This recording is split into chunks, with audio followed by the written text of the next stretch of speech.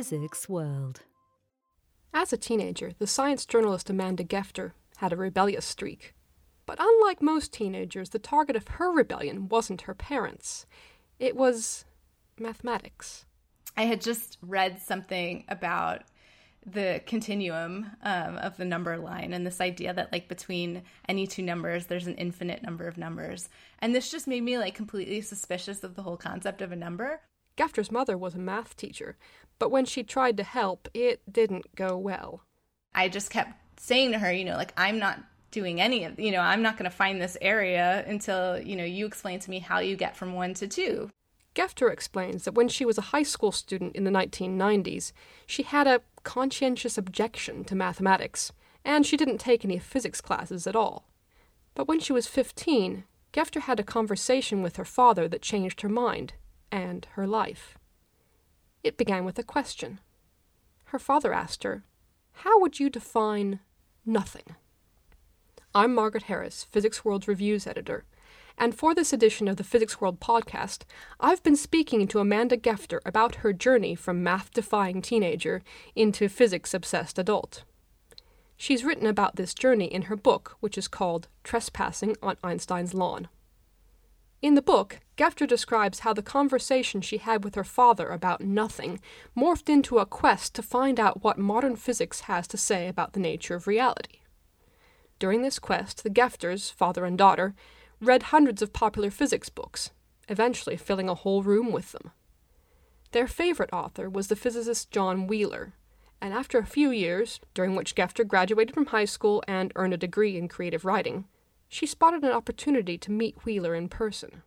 I was 21 years old at the time, and I was working as sort of like a assistant at a bridal magazine, and I found out that this big conference was happening in Princeton in honor of John Wheeler's 90th birthday, and it was sort of like all the leading physicists were going to be there, and they were sort of going to be talking about, these big questions in physics and the nature of reality, because, that's what Wheeler was really all about. And so I read about this upcoming conference, and I was like, I have to be there. And so I had got this idea in my head that I would call and claim to be a journalist, which was, not true at the time, and say that I needed 2 press passes to come cover this conference. And so my dad and I show up at this conference, and we get, we have these 2 press passes, and we got to, to listen to all the talks, and we got to go in the press room and interview all the physicists, and we got to meet Wheeler at the end. Their meeting with Wheeler was brief, but Gefter says it was still incredibly important for their quest. Wheeler had talked a lot about the role of observers in physics and in the nature of reality. And so he had this idea that he kept grappling with, that somehow observers play a role in creating reality. But obviously sort of the immediate question that you would ask is okay, but if observers create the reality, where did the observers come from? The observer problem was crucial, Gefter realized, because if observers in different reference frames disagree on what they observe, then in some sense, what they're seeing must not be real. In Einstein's theory of relativity, his big insight was that space and time individually turn out to be relative to an observer's reference frame, but this unified 4-dimensional space-time remains invariant in the theory. And my father and I, in our quest, were looking for these types of invariants, because when physicists, they don't always say this explicitly, but when they're talking about, when you ask the question, what's real? What are the ultimate ingredients of reality? The answer is anything that's invariant or observer independent. One of the first things that Gefter and her father learned is that particles, which we tend to think of as being pretty real things, aren't actually invariant, at least not always. If you say, what are the sort of ultimate building blocks of all the stuff around you, particles just seems like the right answer. And I started studying Stephen Hawking's work on black holes and this idea that black holes radiate. And what was really, really interesting was to realize that these particles of Hawking radiation are not invariant. So if you're an observer outside the black hole, these particles exist. And if you're an observer inside the black hole or falling into the black hole, they don't. And so this took the very notion of particle and showed that this is not an invariant concept. And, the reason that these particles exist for one observer and not another is because the actual vacuum of the universe is different in these different descriptions. With particles crossed off the list of invariants, Gefter began asking physicists about other possible invariants, using her new disguise as a journalist.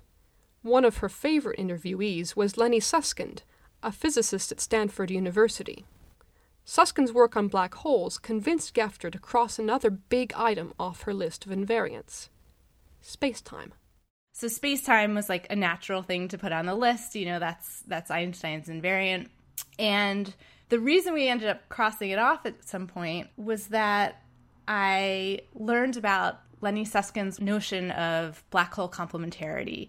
And this basically said, if you fall into a black hole and somebody's watching from the outside, from this outside perspective, you never cross the horizon and you just sort of get burned up by the Hawking radiation and sort of frozen on the horizon. But you remain, all the information contained in your body remains outside the black hole. But from your reference frame, you sail right through the horizon with no problem, and you can, assuming the black hole is large, you can live for a very long time, inside the black hole.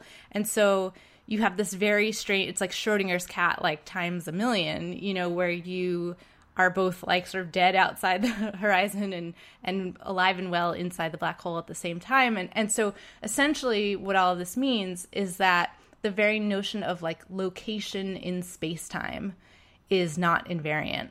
By this time, Gefter's disguise as a journalist was looking increasingly real, at least from an outsider's reference frame. She'd published numerous articles in scientific magazines, and she eventually worked as an editor at New Scientist. But in her own reference frame, she still felt like she was, as her book's title puts it, trespassing on Einstein's lawn. I asked her whether she thought she suffered from imposter syndrome. Yeah, I do. I mean, I actually was an imposter, I was pretending to be a journalist. And so I think like that feeling, because that's how it started, like I think that feeling in a sense never went away. And so because in my mind, I was doing the journalism, like the journalism was a means and not an end. It was always like in my mind, like this front for this thing that my dad and I were doing. And so, obviously like eventually the more and more I was sort of in it and the older I got, like that feeling, went away, but it never went away completely. When I asked Gefter whether her lack of traditional physics training had been a problem, though, she was more equivocal. I think I made it harder on myself in the sense that, like, when you learn it the traditional way, like, there's a logical order to how you learn things that makes sense. And when you're just trying to learn it on your own and you don't even know what it is you need to be learning, it can take this very, like, circuitous route. I mean, I learned Newtonian physics, like, so long after I learned relativity and quantum physics. So, but on the other hand, I was able to just pursue the parts that were most fascinating to me. And then, as soon as you get into any one area of physics, it eventually becomes apparent that you need to know all the other areas because, it's one reality and it's all interconnected and you can't really like separate it out. Because some people have actually suggested that physics teachers might want to teach, maybe not by sort of giving their students completely free rein, but by starting with the really fascinating, fun, confusing, exciting concepts like quantum mechanics and relativity, rather than starting with the very orderly Newtonian world.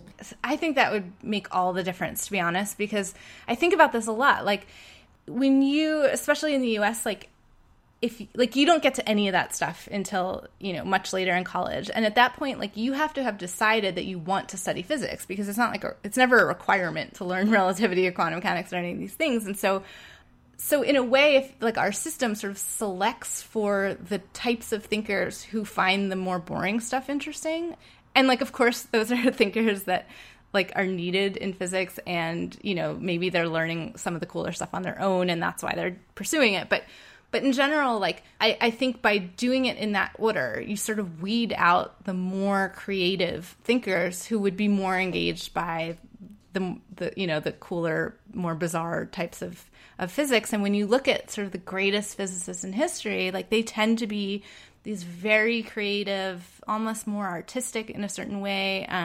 very sort of rebellious, independent thinkers. And so, I always worry that the order in which we teach it sort of weeds out exactly the type of thinkers that we need in physics. Gefter says she's actually pretty content with having been weeded out back when she was rebelling against geometry in high school. The reason, she says, is that she never actually wanted to do physics. She only wanted to learn about it. But is it possible to learn about physics without ever getting to grips with the math behind it? I think we can all agree that you can't do physics without knowing the math. But then the question is, okay, can you understand physics without the math? And I've come to learn that I think the answer to that is yes. You know, when you translate from mathematical equations to English, you know, which is what science writers do, there's just not a one-to-one correspondence. So inevitably some specificity is lost in that translation, right? There's no question about that. But then you could also ask, you know, is anything gained? And I think there really is, because mathematics, like what makes it the right language for physics is that it's as precise a language as you can have, right? There's no ambiguity. And how does mathematics get so precise? Well, it gets so precise by stripping away any meaning. It's structure, it's scaffolding, you know, it's like form without content. And so when you translate from the math into natural language, you lose that precision, but what you gain is the meaning that had been stripped out. And so, you know, often mathematical understanding can be this sort of crutch for people. You know, it's like this old expression, shut up and calculate.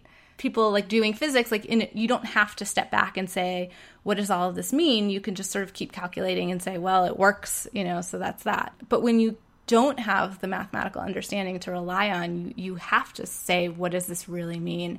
And I think in a way that's been an advantage for me. I mean, you know, it's definitely a detriment to not have the mathematical background and be able to have that precision. But on the other hand, it like forces you to really like interrogate these conceptual questions on a deep level. And so there's this trade-off, like mathematics is very precise, but natural language is where meaning comes in. And I think, you know, ultimately what I wanted out of this, you know, was the meaning of all of it. That was Amanda Gefter, going beyond shut up and calculate in searching for the real meaning of physics. Her book is called Trespassing on Einstein's Lawn, and you can read a review of it and many other excellent physics books on our website, physicsworld.com. For now, though, that's all the deep thoughts we have time for. I'm Margaret Harris, and thanks for listening to the Physics World podcast.